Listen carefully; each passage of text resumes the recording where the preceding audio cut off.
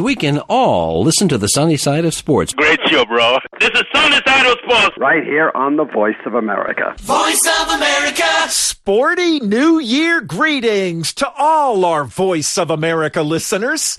This is VOA's Sonny Young in Washington. Welcome to the January 6th edition of the Sunny Side of Sports. Ladies first on Friday's show. 4 African teams, Morocco, Nigeria, South Africa, and Zambia, have qualified for the 2023 FIFA Women's World Cup football tournament.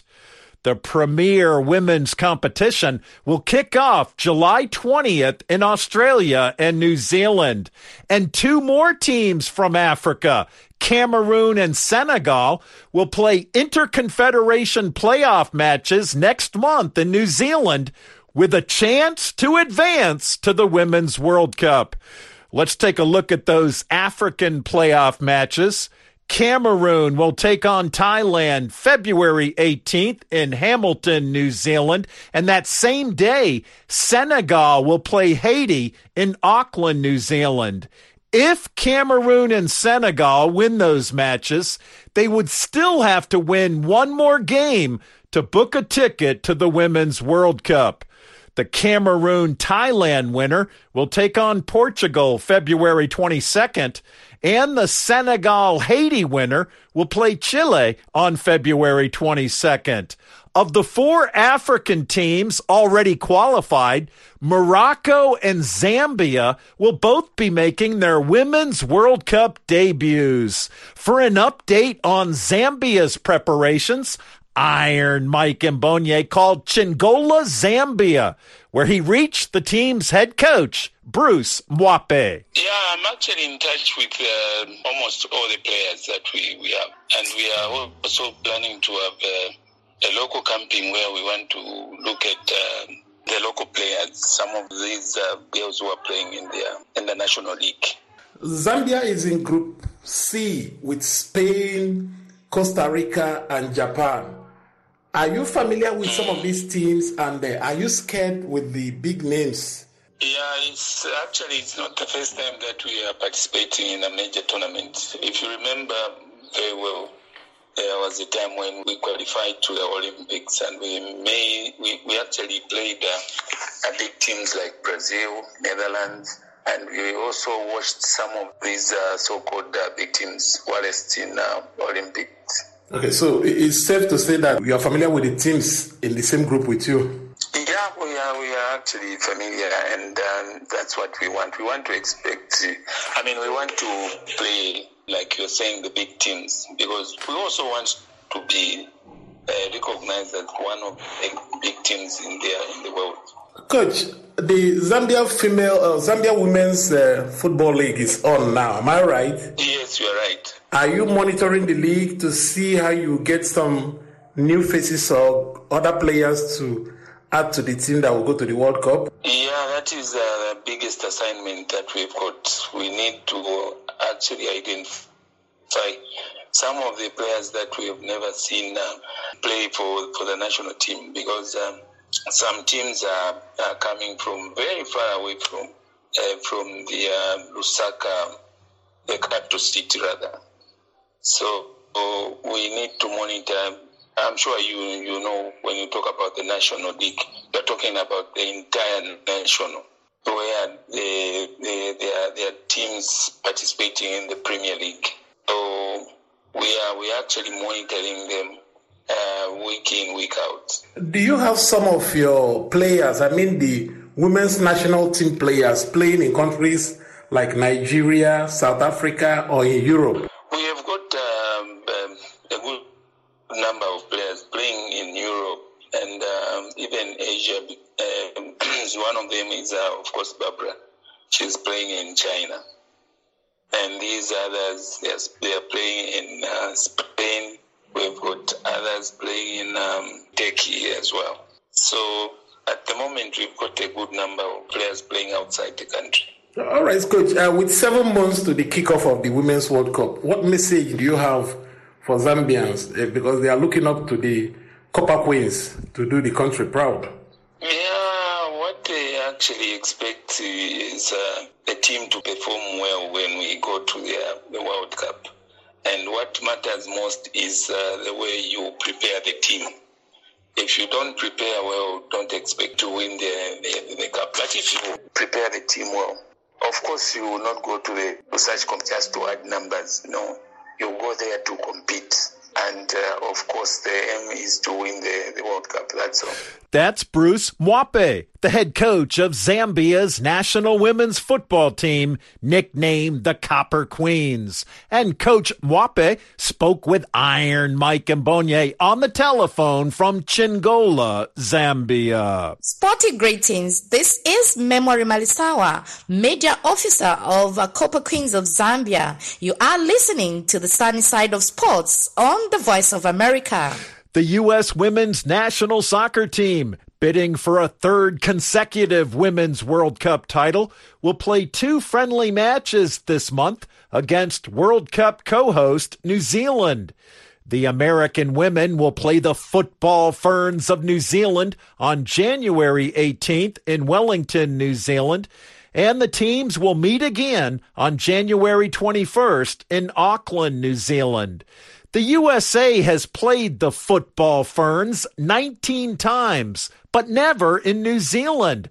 So these will be the first ever matches in New Zealand for the U.S. women's national team. The USA's head coach, Vlatko Andonovski, has named a 24-player roster for the matches in New Zealand. The American team includes 20-year-old striker Trinity Rodman, the daughter of former pro basketball star Dennis Rodman. Also up front for the USA will be Alex Morgan, the leading scorer on the roster with 119 career goals. The USA will be in Group E at the Women's World Cup, along with Vietnam, the Netherlands, and a still-to-be-determined playoff winner. Coach Andonovski says, and I quote, "We've been thinking about and planning for the World Cup for a long time, but when the calendar turns to the World Cup year, for sure it brings some renewed focus and energy as the tournament kicks off in less than 200 days.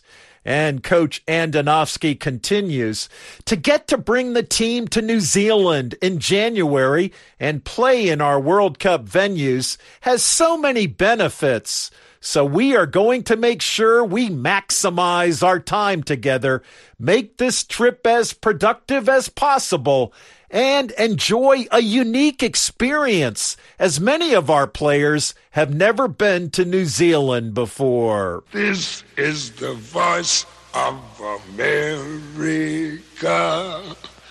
Washington, D.C. I'm Sonny Young in Washington, and you're listening to the sunny side of sports on the Voice of America. Football great Pelé was buried Tuesday in Santos, Brazil, where he played many of his best matches. Pelé died December 29th at the age of 82 after a long battle with colon cancer. The football icon had friends all over the world, including South Africa, where Pelé successfully lobbied for the country to host the 2010 FIFA World Cup.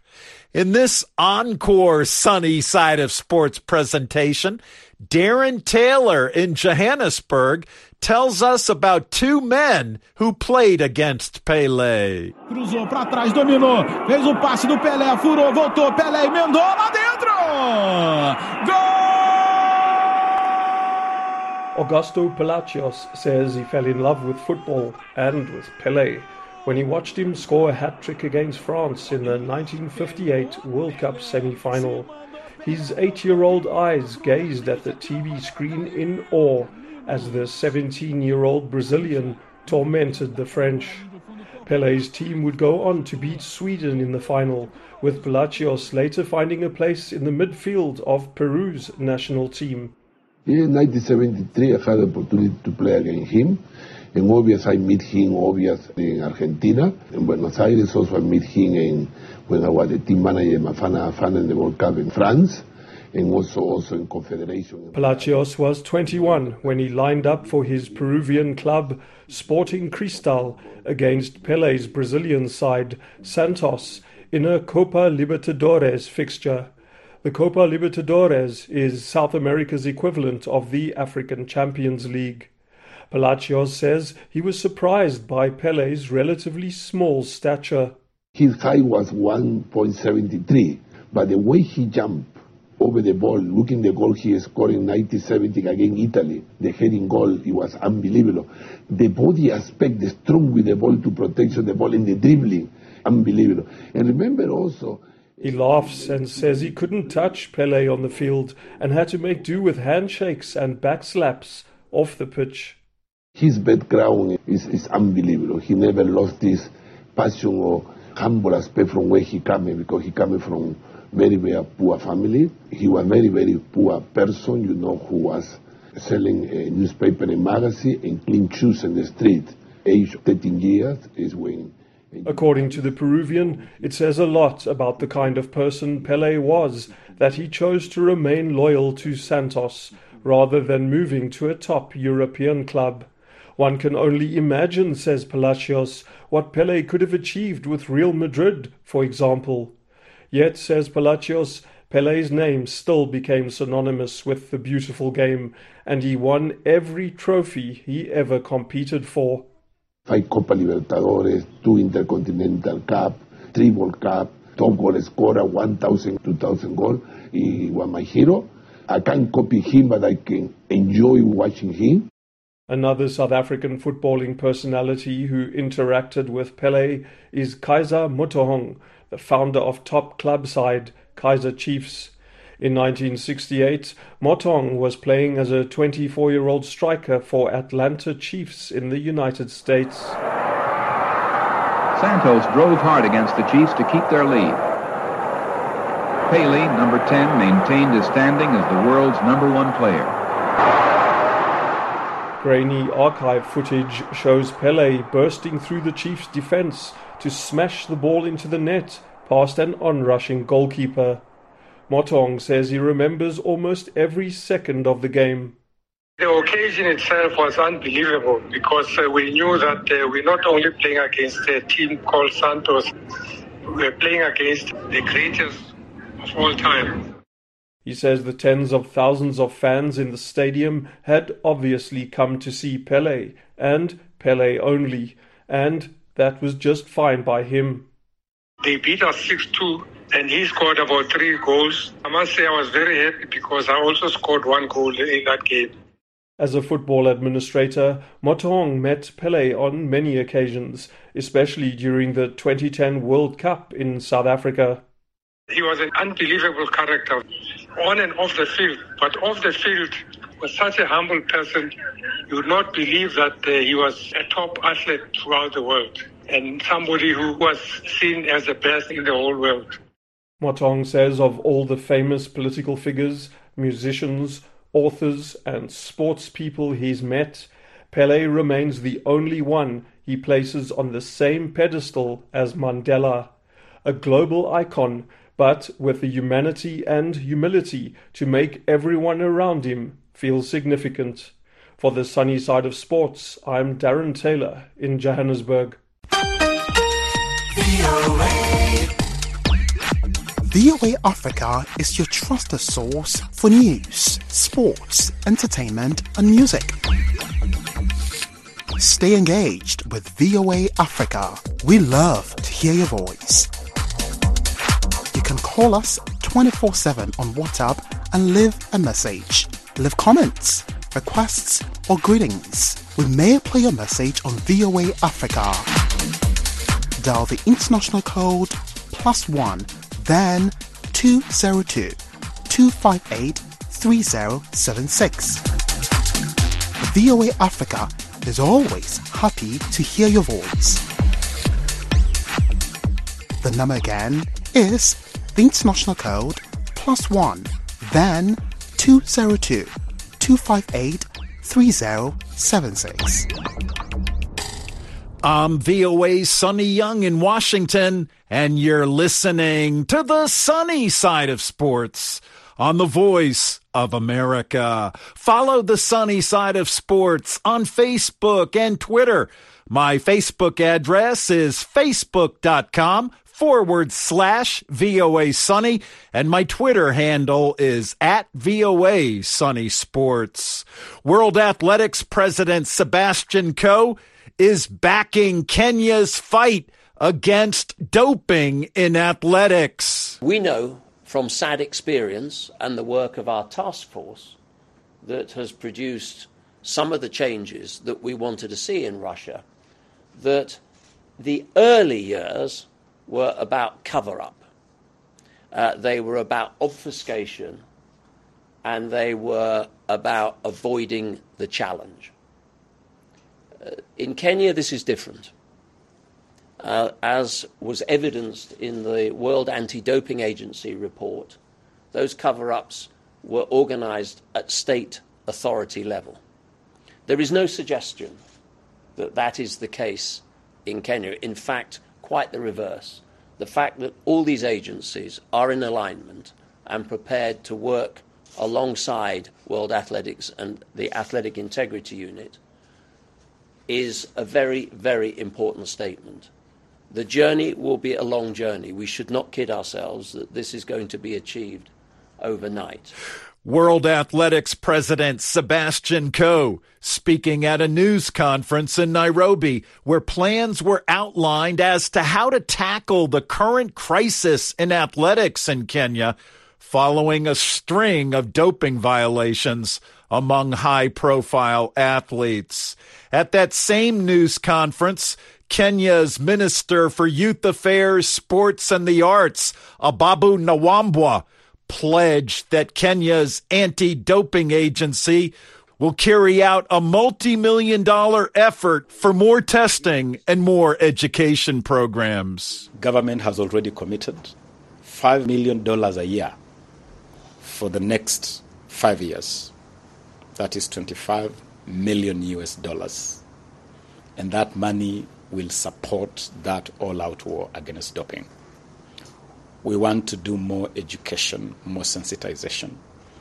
We want to do more testing, so you're going to see a much broader testing led by our anti-doping agency of Kenya. And the CEO, Sarah Shibuse, is here, who is leading that effort. The Athletics Integrity Unit, or AIU, has led an effort to combat doping in world athletics since its founding in 2017. The AIU says as of the end of November 2022, 55 Kenyan athletes were banned and 8 provisionally suspended for doping violations. Hi, this is Rick Pantaleo. Join host Carol Castiel and me when we talk with Mark Bryan of the Future Today Institute about the future trends in technology and its implications for business, society, and politics for 2023 and beyond. Be sure to listen to Press Conference USA this Saturday and Sunday on the Voice of America. Thanks, Rick. I'm Sonny Young in Washington, and you're listening to the sunny side of sports on the Voice of America. Samson Omale joins us once again with another extra spicy package of African sports news. Sporty Friday greetings, Samson. Sporty Friday greetings to you too, Sonny. We begin the wrap of Africa sports in Nigeria, where the commencement of the 2022-2023 Nigeria Premier League season is scheduled for Sunday, the 8th of January. The Interim Management Committee of the Premier League has presented the sum of $425,000 to be shared among all the 20 clubs in the Nigerian Professional Football League. Benga Elegbeleye, the chairman of the Interim Management Committee of the Football League, said the funding serves as an aid to the clubs in their preparations for the new league campaign. Elegbeleye said the days of owing referees indemnity, forcing them to rely on the home teams to foot their bills, are now over. Our referees will be paid as such when due, so that no referee will claim that the league is owing them money. We don't want to owe any referee, and we have already made arrangements not to owe any referee. And in fact, you may like all referees will have to get their money before the time of officiating.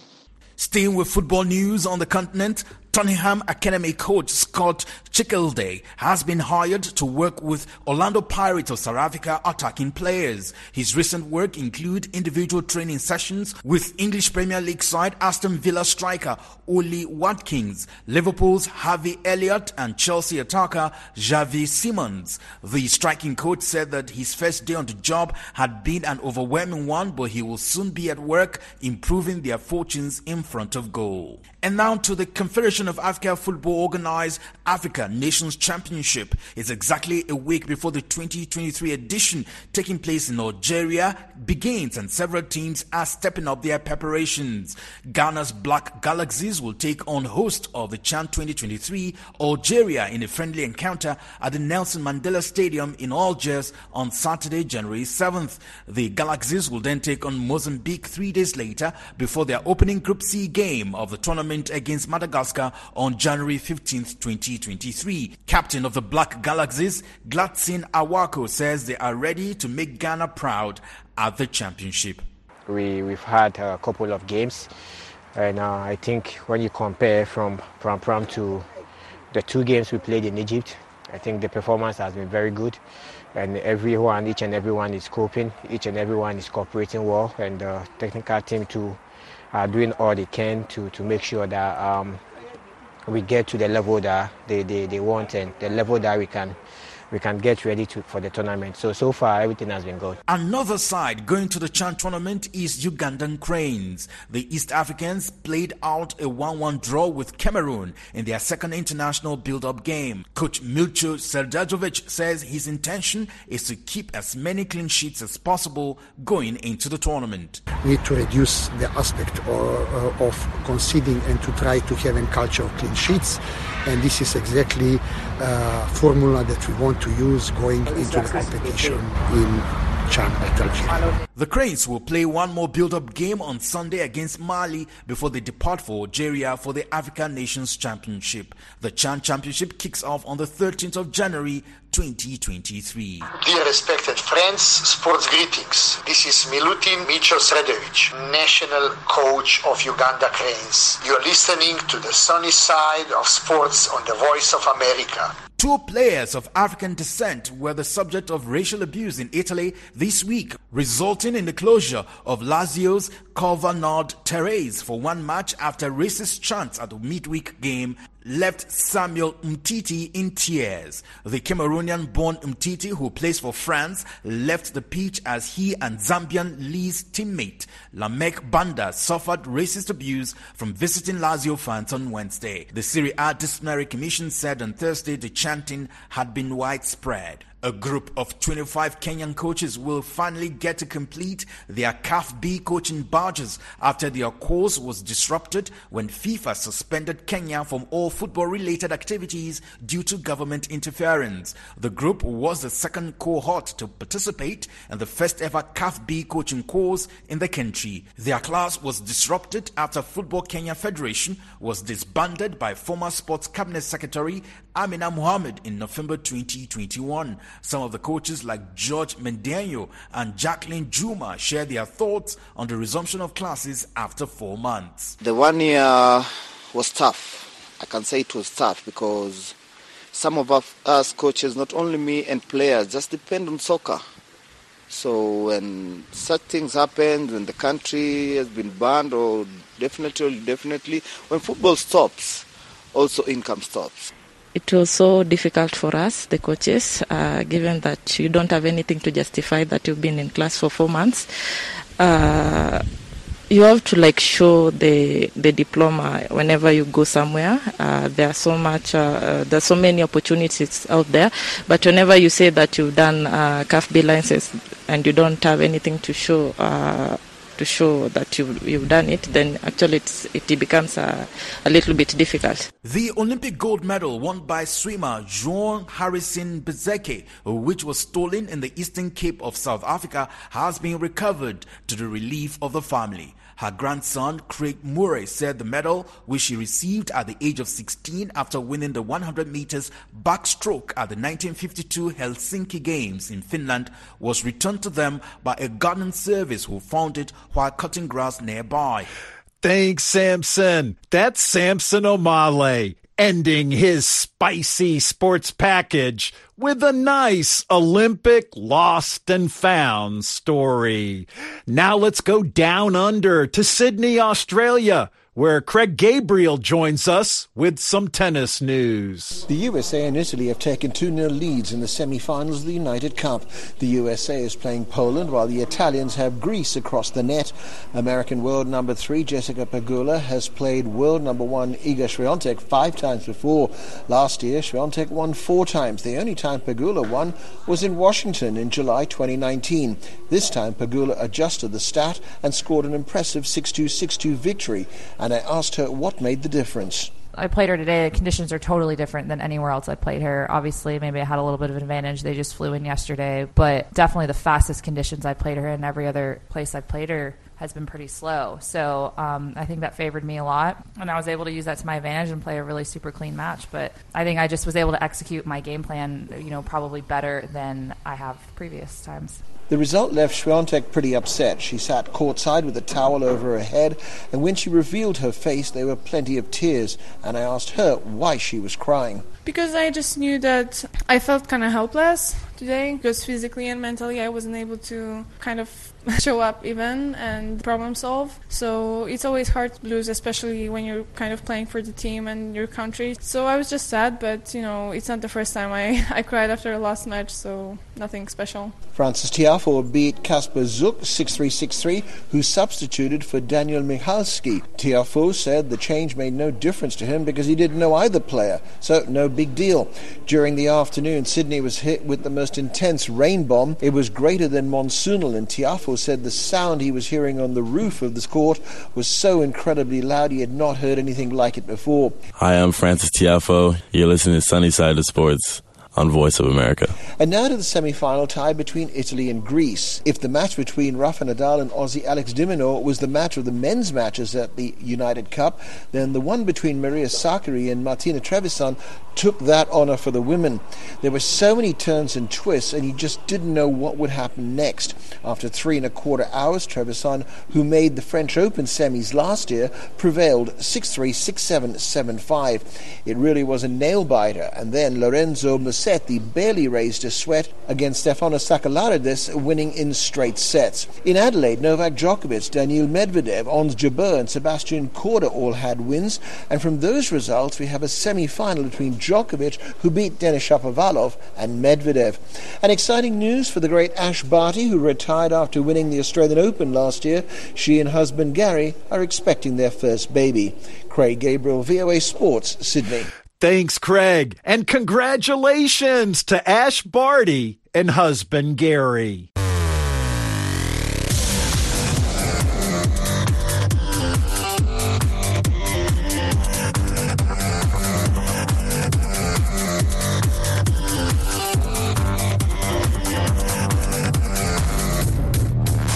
And that wraps up the January 6th edition of the show.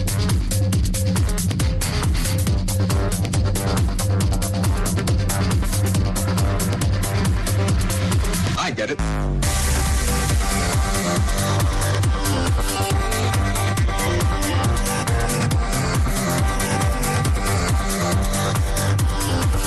Thank you for tuning in.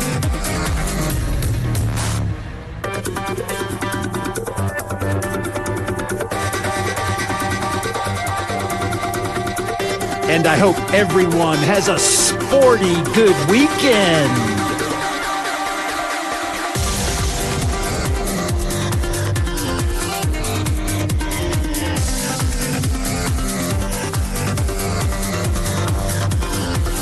I'm VOA's Sonny Young in Washington. And that's the sunny side of sports.